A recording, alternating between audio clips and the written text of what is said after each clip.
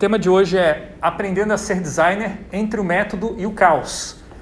Então a gente vai falar muito sobre essa questão do ser, né? De como a gente se constitui enquanto designer. Isso tem um termo técnico dentro da filosofia do design, que é o design ontológico. Talvez vocês não precisem saber agora o que significa ontológico, mas certamente vocês precisam saber ao longo da constituição, ao longo da construção dos seus seres aqui neste curso de design, vocês vão precisar saber o que é ser metódico e o que é ser caótico, porque o tempo todo vocês vão estar sendo puxados para um lado ou para o outro. Alguns professores vão puxar mais para um design metódico, vão dizer que esse é o único design, o único que vale a pena, e outros professores vão puxar mais para o design caótico e vão dizer que não existe método, o método é uma enganação, não vale a pena seguir nenhum método, o negócio é você seguir sua intuição, tá? Isso não vai parar. Depois que vocês forem para o mercado de trabalho, vocês não vão ter uma resposta final sobre isso. Isso vai continuar. É uma dúvida existencial inerente à profissão do design, né? Se perguntar entre ser metódico e ser caótico. E com base em que você responde essa pergunta? Como é que você entende o que é isso, né? Ser metódico ou ser caótico? Eu espero que eu ajude vocês com essa apresentação a entender um pouquinho melhor as possibilidades.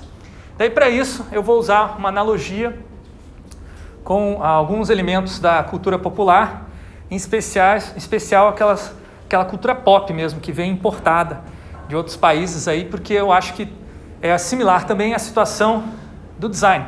O design também é uma cultura pop importada de outros países e agora, eu imagino, ao contar essa história, vocês vão entender por que eu toquei Bate Macumba do Gilberto Gil antes de começar essa apresentação, né? Então, o design metódico é como se fosse o Batman, tá? Ele não tem superpoderes, um talento, um gênio, né? Uma capacidade inata de fazer design. Então, ele precisa utilizar métodos e ferramentas para fazer design, tá? E ali vem o poder dele, de saber usar a ferramenta certa na hora certa. O Batman, ele leva no cinturão de utilidades apenas as ferramentas que ele domina, tá? Então, ele não vai levar no cinturão de utilidades uma arma que ainda está em fase experimental, uma arma que ele nunca usou, tá? Ele vai levar aquilo que ele já conhece. De maneira similar, designers não vão levar no seu cinturão de utilidades métodos e ferramentas que eles não conhecem, tá? Eles vão tentar sempre aproveitar o que já é conhecido. Até porque, assim como o Batman, né, que treina para dominar as ferramentas, para ter elas sempre à mão, designers também não vão ter tempo de aprender a dominar uma nova ferramenta quando surgir um novo vilão ou um novo cliente. Ou uma nova emergência dentro de um projeto, uma situação inesperada, tá? É muito comum você não ter tempo de estudar e aprender novos métodos e ferramentas de design enquanto você está inserido em projeto, tá? Quando você tem o período entre projetos ou o período de baixa, quando tem menos projetos, é a época que designers vão estudar e aprender novos métodos e ferramentas. É uma coisa similar à rotina do Batman, que vai lá para a Batcaverna, né, treinar e estudar os métodos e as ferramentas que ele tem disponível para combater os vilões. Bom, essa discussão não é uma discussão meramente cultural, é uma discussão filosófica também. Aqui nós estamos discutindo algo que dentro da filosofia é chamado de fenomenologia, ou a maneira como a gente se coloca no mundo, como que a gente se constitui no mundo. E um dos filósofos que mais contribuiu para o conhecimento nessa área e que também influencia as teorias de design pra caramba é o Heidegger, um alemão que estudou o papel das ferramentas na constituição dos nossos seres no mundo. E ele disse lá pelas tantas, né, que uma ferramenta que está à mão, que a gente está usando, que a gente já tem prática, ela é muito diferente de uma ferramenta que está distante de nós, que está numa mala, por exemplo, que está guardada, que está quebrada. Tá? Então aqui nós temos um exemplo, no momento no filme O Cavaleiro das Trevas, em que o Batman, né, o Bruce Wayne, melhor dizendo, ele é apresentado a ele novas ferramentas que o Lucius Fox desenvolveu, e ele está ali, né, se perguntando o que é isso, o que é aquilo, como é que eu vou usar. Tanto é que a próxima cena ele até pega uma dessas armas, brinca com elas e quase mata o Lucius Fox, porque ele não conhece, não domina ainda essas ferramentas. Então, existe um processo de apropriação dessas ferramentas no seu ser. Você não consegue usar uma ferramenta enquanto você não é aquela ferramenta junto com você. Então, quando a ferramenta está separada, ela é uma parte do mundo. Ela não é uma parte do ser, não é uma parte de você, do seu sujeito. Tá? Então, existe um processo de aprendizagem que não é só conhecimento, não é só você saber como funciona e ler o manual de instruções da ferramenta. Você precisa incorporar esse conhecimento no seu ser.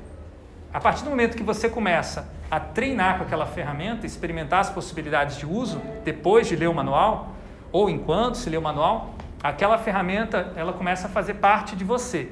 E aí você chega a um ponto que ela é tão... ela faz parte de você de maneira tão intrínseca que você não consegue mais pensar ou agir ou combater o crime, como o Batman, sem usar, por exemplo, aqueles shurikens, lá, aqueles estrelinhas que ele joga assim, né? Aquilo ali é a marca registrada dele, que é em formato de morceguinho, ou então aquela ferramenta que ele atira para cima, um gancho com a corda, e ele vai puxando assim para cima, daí ele vai subindo. O Batman sempre usa essas ferramentas e elas são marcas registradas do ser Batman. Então, se qualquer super-herói começa a usar uma ferramenta como essa, as pessoas já olham e falam: ih, tá fazendo que nem o Batman, porque a identidade do sujeito começa a se transformar na medida em que ele vai adotando essas ferramentas na mão dele. Tá? Então, a ferramenta na mão, ela é uma extensão dessa mão, uma parte da pessoa, certo? Agora, além do Heidegger, vários outros filósofos refletiram sobre essa questão do estar no mundo. Um deles é o filósofo Álvaro Vieira Pinto, que eu já mencionei para vocês numa apresentação sobre fundamentos existenciais da pesquisa em design. E ele vai chamar a atenção para um aspecto que o Heidegger não trabalhou, mas que para nós que fazemos design é muito importante, que é o trabalho necessário para você construir e projetar as ferramentas antes delas estarem à disposição dos seus usuários. Antes dela estar na mala do Lucius Fox, ela esteve na mesa de projeto do Lucius Fox. Então, no caso, o trabalho do Lucius Fox é muito importante para o Batman. Sem o Lucius Fox projetando as ferramentas que o Batman vai usar, como que ele vai combater o crime? Como é que ele vai ser o Batman? Com todos aqueles apetrechos que ele precisa para ter alguma vantagem em relação aos supervilões. Tá? Então, o Lucius Fox, ele faz um papel que a gente já tinha discutido anteriormente, que é, se a gente fazer analogia com o design, o designer que projeta ferramentas de design é o quê? Meta-designer, exatamente. Então, o Lucius Fox, ele é o meta-designer do Batman. E ele, de certa forma, ele vai projetar as ações que o Batman faz. Então, o Batman não é um super-herói que se autodetermina completamente. Ele depende de outras pessoas. Primeiramente, do Lucius Fox. Mas, o Lucius Fox, ele não trabalha sozinho, certo? Quem lembra aí? O Lucius Fox, ele é o CEO, o diretor da Wayne Enterprises, que é a holding, né? O grupo de empresas que o Bruce Wayne herdou dos seus pais. Então, ele é um diretor, um presidente, ele é uma pessoa que está no topo dessa empresa e ele direciona todos os recursos dessa empresa para, de maneira escondida, subreptícia, né? Sem ninguém saber, construir essas ferramentas para o Batman. Tá? Ele faz uma série de ações ali que poderiam ser consideradas crimes, né? Porque está ocultando a utilização desses recursos. Tá? Então, o Lucius Fox, ele não se trabalha sozinho, ele se aproveita do trabalho dos funcionários da Wayne Enterprises, ok? E esse trabalho vai se acumulando até chegar ao topo de estar à mão do Batman, tá? Então não é por acaso que o Batman tem as coisas à mão, é resultado de trabalho de centenas, talvez até milhares de pessoas, certo? Os trabalhadores da Wayne Enterprises e também da DC Comics, na realidade, agora não estou só fazendo uma analogia, estou falando de uma realidade. eles desenvolvem ferramentas para que o Batman faça justiça com as próprias mãos. E agora voltando para a realidade, e também com a nossa imaginação. Fala, o quê? O que você está querendo dizer, professor? O que eu estou querendo dizer é que o Batman decidiu que vai fazer justiça com as próprias mãos e vingar a morte dos pais e perseguir vários bandidos e tudo mais, inclusive executar esses bandidos sem um julgamento próprio. Fazer justiça com as próprias mãos. A gente acha que está ok quando a gente pensa que o Batman age sozinho. E o Batman fala isso, eu estou agindo sozinho. Mas não, o Batman não age sozinho. O Batman depende de todos esses trabalhadores que fazem as ferramentas para ele, certo? Então, ali ele está se aproveitando desse trabalho para fazer uma coisa que possivelmente, é bem provável que os funcionários dessa empresa não concordem. Eles não concordem que o Batman use os lucros extraídos do seu trabalho para gastar com uma ação que pode ser vista, né, e é vista, e o Batman é criticado nos próprios filmes, como sendo um fora da lei, tanto quanto aqueles que ele está perseguindo, né? Ele não segue as regras. Agora, aparentemente, se você olhar o meta-design só pela perspectiva daquilo que aparece de maneira mais explícita, você vai achar que o Batman está evoluindo, né? Porque a cada nova geração do Batman, de filme do Batman, as ferramentas dele se parecem mais realistas, mais inteligentes, ele parece mais badass em inglês, né? Mais mal, né? Você vê que no Batman dos anos 90, olha só, o Michael Keaton de Batman é um desastre, né? E aí ele vai ficando mais mal. Então você fala, nossa, está evoluindo o Batman, está evoluindo as ferramentas do Batman. Mas, por outro lado, eu acredito que também está intensificando cada vez mais o Batman como aquele cavaleiro das trevas mesmo, aquele que não segue as regras e que está disposto a fazer realizar o programa de vingança dele, como prioridade. Se você descobrisse que o Batman é o seu chefe, quer dizer, que é o Bruce Wayne, você trabalha para o Bruce Wayne e Bruce Wayne é o Batman, você continuaria a trabalhar para ele? Levanta a mão aí, quem continuaria a trabalhar para o Bruce Wayne se descobrisse que ele é o Batman? Depende do emprego, né? Vamos ver, né? Então tá, algumas pessoas que ainda trabalham ali. Agora, pense duas vezes depois que eu mostrar a segunda parte, um aspecto do filme que é muito pouco discutido, que a gente às vezes nem presta atenção, tá? Apesar de todo o trabalho acumulado que o Batman tem à mão, ele não conseguiu deter o Coringa em O Cavaleiro das Trevas, que é considerado um dos melhores filmes da série, né, de filmes do Batman, em 2008. Então o Coringa estava tocando terror em Gotham e o Batman não conseguia parar ele. Aí, irritados lá pelas tantas, o Alfred, que é o mordomo do Batman, é o cara que é responsável por colocar as coisas à mão do Batman na casa dele, né? Ele diz assim, o Bruce Wayne, eu vou te contar uma história de um bandido que eu enfrentei na Birmânia. Agora presta atenção nessa história, que às vezes passa muito rápido, a gente não percebe. Então o Alfred diz assim, muito tempo atrás eu estive na Birmânia, que é um país lá na Ásia, que foi colônia britânica. Os meus amigos e eu trabalhávamos para o governo local. Eles tentavam comprar a lealdade dos líderes tribais, subornando-os com pedras preciosas. Mas as suas caravanas estavam sendo atacadas por um bandido em uma floresta ao norte de Rangoon. Então fomos procurar as pedras. Mas em 6 meses nunca encontramos ninguém que tivesse negociado com esse bandido. Um dia eu vi uma criança brincando com um rubi do tamanho de uma tangerina. Então eu entendi que o bandido tinha jogado as pedras fora. Aí o Bruce Wayne pergunta, mas por que o bandido roubava as pedras então? E o Alfred, bem, porque ele achou que era algo divertido. Alguns homens não procuram nada lógico como dinheiro. Eles não podem ser comprados, forçados, convencidos ou negociados. Alguns homens apenas querem ver o mundo pegar fogo. Aí o Bruce Wayne, depois de uma outra cena, ele pergunta, Alfred, e o bandido escondido na floresta da Birmânia, você o pegou? O Alfred, sim. Como? Incendiamos a floresta. Então, se vocês por acaso não pegaram essa história, só vou enfatizar uma coisa. Era um país colonizado pela colônia britânica. Para colonizar, eles subornaram os líderes locais de modo que eles obedecessem à coroa britânica. E quando os líderes não obedeceram, quando houve alguma resistência, o que eles fizeram? Queimaram tudo.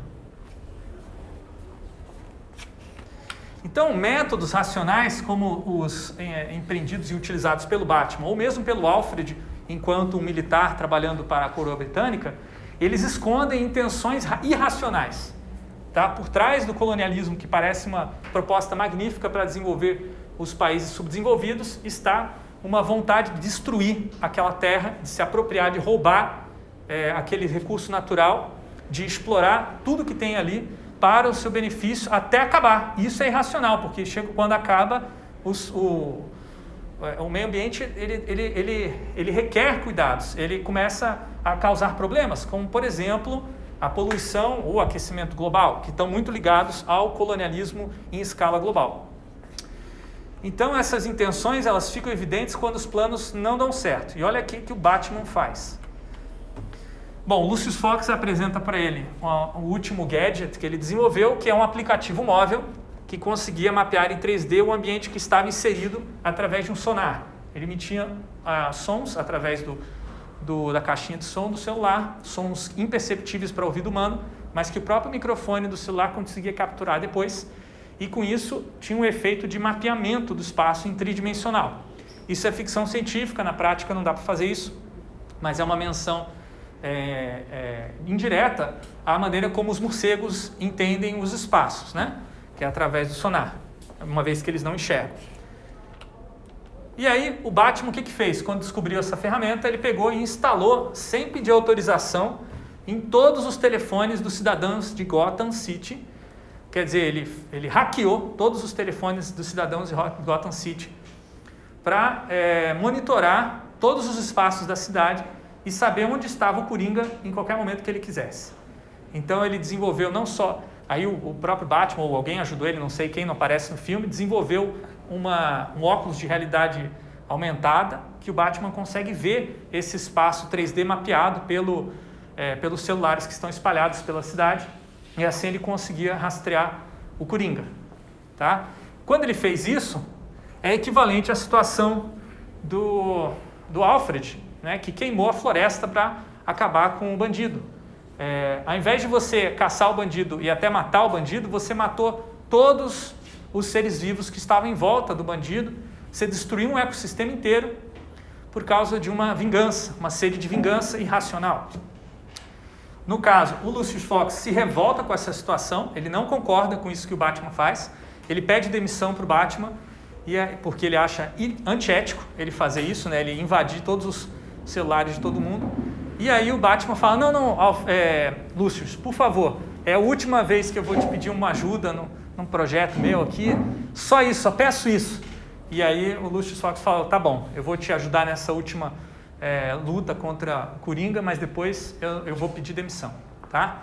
Então acontece isso, né, o caso daquela luta magnífica num prédio, não me lembro exatamente os detalhes, mas o Batman acaba vencendo porque ele tem essa capacidade de enxergar o que está acontecendo a partir do campo sensorial gerado pelo aplicativo, que é um superpoder de uma certa maneira, né? Agora, vamos olhar para essa situação do ponto de vista do Coringa, que foi muito bem desenvolvida no último filme de 2019 da série, né? Que, nossa, é muito bom esse filme porque ele mostra que o bandido Coringa, que a gente costuma ver nos outros filmes como alguém sem caráter, alguém que é um maluco sem razão, né? Alguém que simplesmente quer matar e destruir e dar risada. Nesse filme, em 2019, se constrói, né, o personagem de maneira muito bem fundamentada nas contradições sociais pelos quais passava esse personagem, né? Então, é uma atuação magnífica, né, do Joaquin Phoenix, que rendeu ele o Oscar, não é por acaso, né? Mas também é um filme que demonstra a disparidade, embora não seja colocado de maneira explícita, entre a realidade social em que o Coringa nasceu, enquanto uma pessoa pobre, uma classe trabalhadora, sofrendo problemas de ordem mental e não tendo o apoio do Estado, né, para sair daquela situação. Ele não queria ser o bandido que ele acabou se tornando, mas a sociedade não o apoiou, de todas as maneiras jogou ele cada vez mais para o fundo do poço. O Batman, por sua vez, que é um bilionário, nasceu em berço de ouro, nunca vai entender, né, o que é ser Coringa, né, e por que o Coringa é do jeito que é. O Coringa, ele estimula que as pessoas coloquem o caos, ou melhor, o seu lado obscuro para fora, porque ele acredita que o caos é o estado natural das coisas. Ele nasceu no caos, o Coringa cresceu no caos. E o Coringa viu as pessoas tentando esconder o seu lado obscuro, e ele acha isso uma hipocrisia. Na opinião do Coringa, o certo é as pessoas expressarem aquilo que elas têm dentro delas mesmas e botar para fora as suas loucuras. E é por isso que, numa determinada cena, que eu acho fantástica também, no Cavaleiro das Trevas, ele aponta uma arma para a cabeça dele e ele dá a opção do Duas Caras de matar ele ali na hora, né? E ele diz, eu não estou preocupado, né, com o meu plano dar certo, eu estou aqui para plantar o caos, eu sou um agente do caos, ele diz. Então, o Coringa ele não está interessado no dinheiro, na verdade o que ele está interessado é que provocar uma mudança na sociedade. Agora, o que vai se colocar no lugar desse caos é o que o Coringa não sabe. Ele não é um revolucionário com um plano alternativo para Gotham. Ele simplesmente quer ver, como disse o Alfred, né? Quer ver a floresta queimar, quer ver tudo queimar. Por quê? Porque os seus sonhos foram destruídos, porque não tem estrutura para aquilo, ele só tem raiva, ele só tem insatisfação em relação àquela sociedade. Tá? Só que o Coringa, ele foi formado, nesse filme 2019 fica muito claro, né, que ele é um agente do caos formado pelos agentes do método, que são os burocratas de um Estado que está sendo sucateado, está tendo vários cortes orçamentários por conta de políticas neoliberais, em que o Estado passa a fazer menos e deixa para a iniciativa privada o cuidado, né, de saúde, em especial o que ele estava precisando, que era ter acesso aos remédios psiquiátricos e ao atendimento psicológico. Então ele perde isso e a partir daquele momento ele começa o processo, né, de construção do anti-herói, né, que ele vai se tornar. Então, na verdade, tanto o Batman quanto o Coringa são agentes do caos, né? Eles são resultados de um método que parece racional, mas que não é, que no fundo, gera mais caos.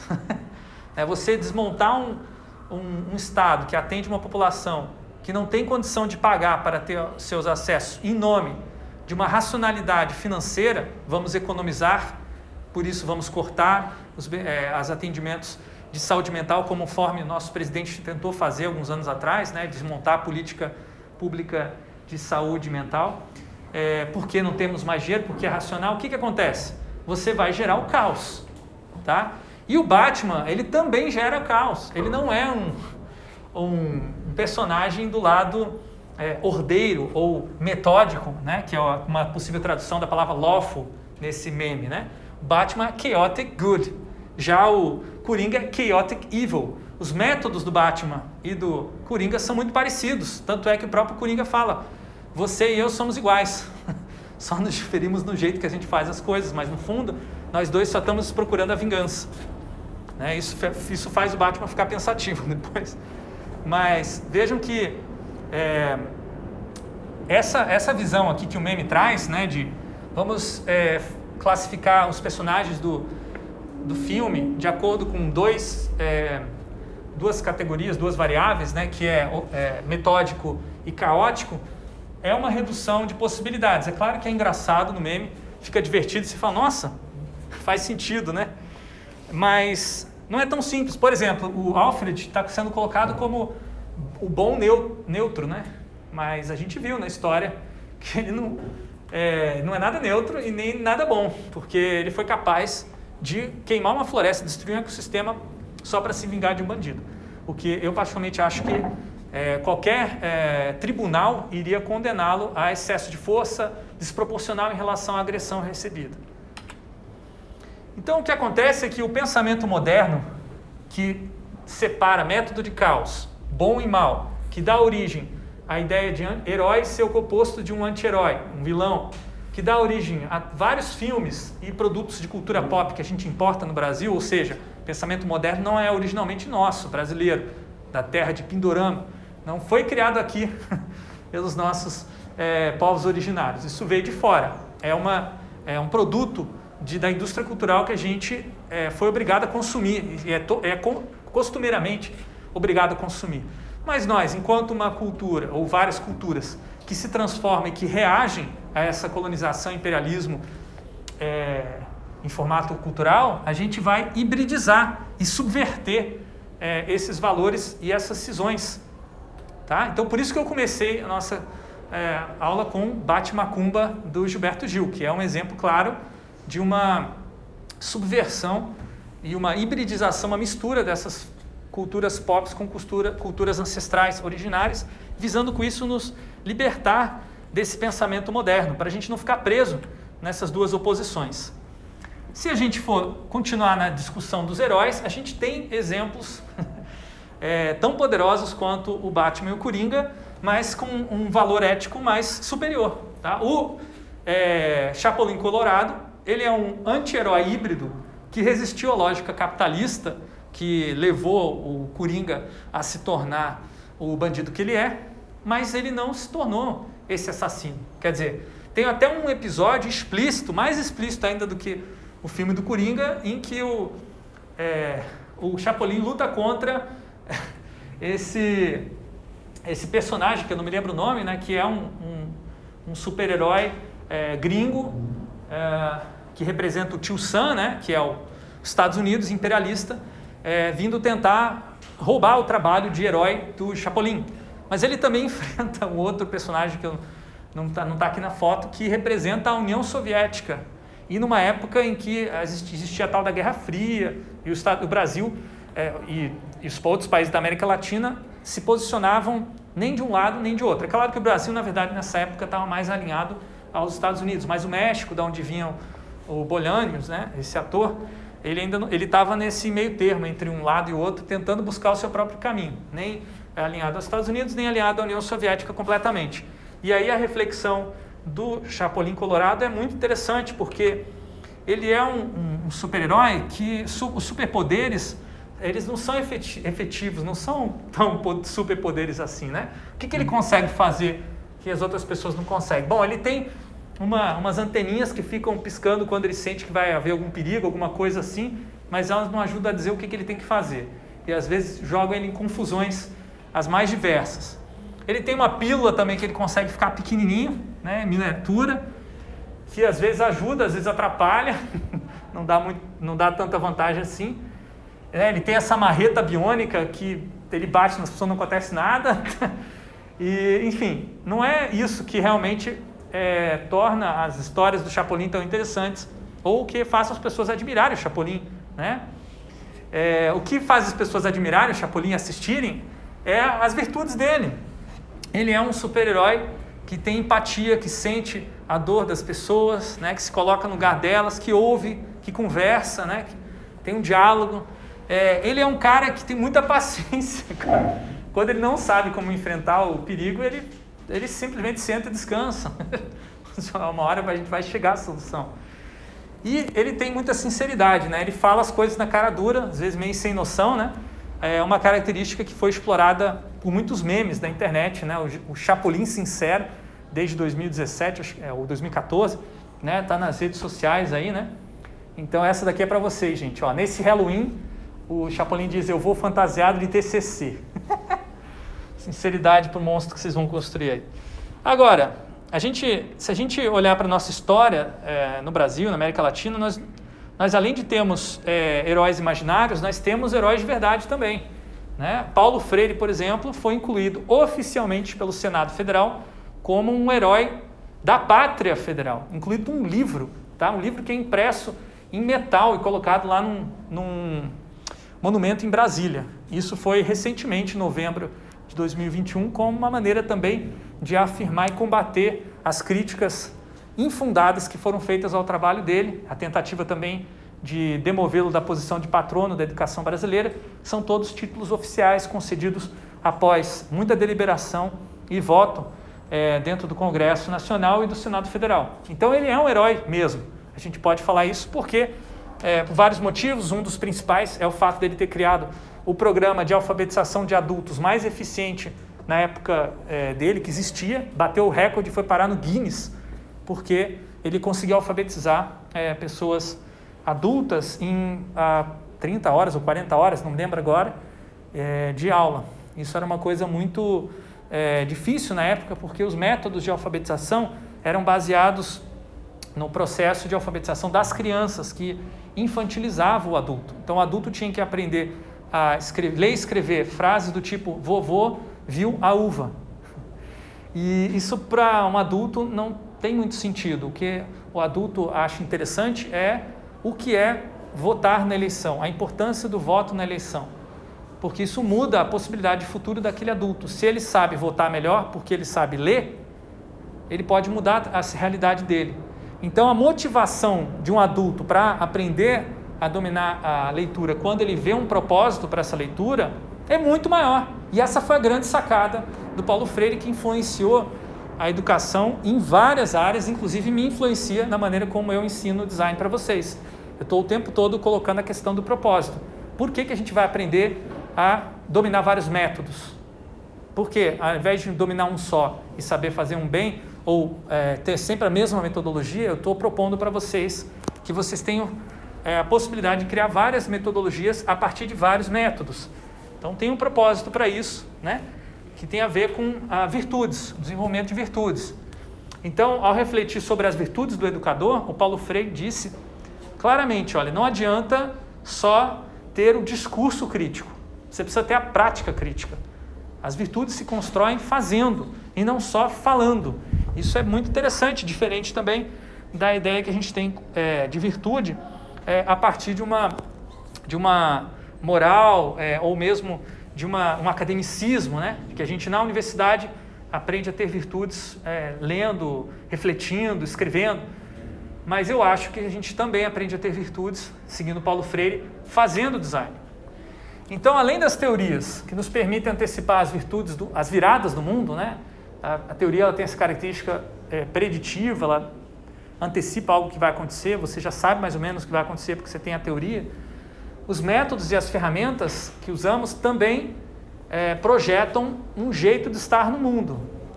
E esse jeito pode ser caótico, pode ser metódico, né? Ele tem um aspecto ético, tá? Se a gente quer estar no mundo de maneira livre, a gente não quer estar preso, limitado pelos nossos métodos e ferramentas, nós precisamos projetar ferramentas livres para nós próprios e também para os outros.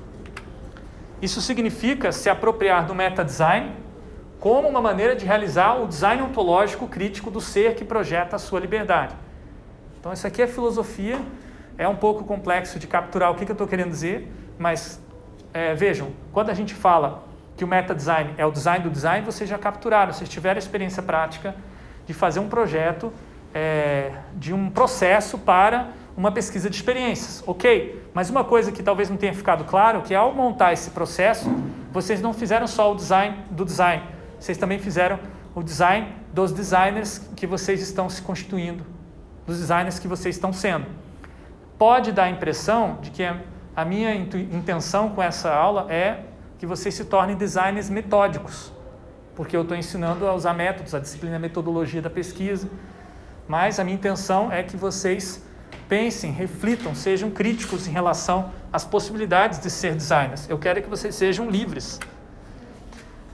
Essa reflexão, que agora está mais clara, muitos anos depois de ter lido e refletido e testado essa ferramenta, o UX Cards, foi, na sua origem, né, motivadora. Por que a gente criou o UX Cards? Por isso tudo que a gente está falando aqui agora. Inclusive esse desenho do Batman usando ferramentas na mão, no cinto, no livro, né, é um desenho daquela época, de 2011, que eu fiz para refletir por que eu estava criando o UX Cards. Então, isso já está comigo há muito tempo, né? E a ideia de que o designer é uma espécie de super-herói, hoje em dia eu já vejo que o design pode ser um anti-herói também, pode ser outra coisa que não é nada de herói. Enfim, a diferença entre um método na mão, no livro e no cinto é fundamental. O que não apareceu aqui é o método no trabalho, né? O método sendo desenvolvido. Isso é uma coisa que eu percebi ao longo do tempo. Então, o objetivo do método X-Cards é meta-estruturar o planejamento colaborativo de um projeto de experiências de modo que a autogestão seja possível, de modo que os designers sejam livres ali no processo e possam interferir, e não seja um designer, uma designer, mandando nos outros como eles devem fazer. Por isso, é uma ferramenta fluida, uma ferramenta disputável, uma ferramenta que você não consegue botar a mão e segurar e falar, é meu. Ela está distribuída. É como água. A água ninguém consegue segurar, até por isso é um dos poucos recursos naturais que ainda não foram completamente privatizados. Também tem a ver com a materialidade da água e essa característica dela escorrer pelos nossos dedos. Diferente do ouro, por exemplo. Cada carta do UX Cards, ela tem um QR Code, que aponta para uma página wiki na plataforma Corais. E o wiki significa o quê? Que vocês podem editar e contribuir para essas páginas. Tá? Vocês já deram uma lida, eu imagino, semana passada, viram que tem bastante conteúdo, algumas, outras nem tanto. Se vocês quiserem depois contribuir, podem. Tá? É uma coisa que vários estudantes de várias universidades que eu dei aula até hoje já contribuíram, e vocês podem continuar se quiserem. E o legal é que vocês podem ver quem contribuiu ou quem usou aquela ferramenta. Né? Então aqui tem os perfis das pessoas que usaram, que estudaram, tem o perfil do especialista também. Você pode mandar uma mensagem perguntando como é que eu faço para usar isso? Você tem alguma dica? Então é uma espécie de comunidade de prática essa plataforma, né? Ela oferece uma maneira de conectar as pessoas pelo que elas têm em comum nos seus cinturões. Então quando você entra no perfil da pessoa na plataforma Corais, você vai ver todas as cartinhas que ela está estudando, que ela já sabe, né? E aí você pode ver o cinturão de utilidades dela, você pode entrar em contato, trocar ideia, tá? Então o objetivo da Corais é ser um projeto, melhor, da UX Cards, né? É ser um projeto, assim como a plataforma Corais, aberto e livre para transformação em outros projetos. Então o código-fonte e o processo de desenvolvimento do UX Cards está todo documentado, livre e aberto, lá num site chamado uxcards.org, que tem o link no Moodle para vocês seguirem. A última atualização desse projeto foi a adaptação do UX Cards para o Miro, que é uma ferramenta digital para você ter uma experiência parecida com o quadro branco que vocês tiveram aqui fisicamente. Se você quiser ter uma oficina de UX Cards à distância, com um time que está espalhado pelo Brasil, você pode usando essa versão 3.3 no Miro, tá? Que vocês podem baixar lá e experimentar. E, inclusive, vocês podem baixar o SVG, que é o código-fonte editável do UX Cards, para transformar em outra coisa. Vocês podem também criar outros cards em outras áreas do conhecimento que ainda não têm mapeadas. Por exemplo, a UX Cards descreve projetos na área de experiências, mas se você quiser fazer um baralho usando a mesma estrutura para projetos gráficos, para projeto de produto, para projeto de serviço, para projeto do que você quiser, você pode usar essa mesma estrutura. Essa é a vantagem de ter esse projeto aberto com código-fonte e com uma licença aberta, Creative Commons. Além do UX Cards, existem várias ferramentas livres de design.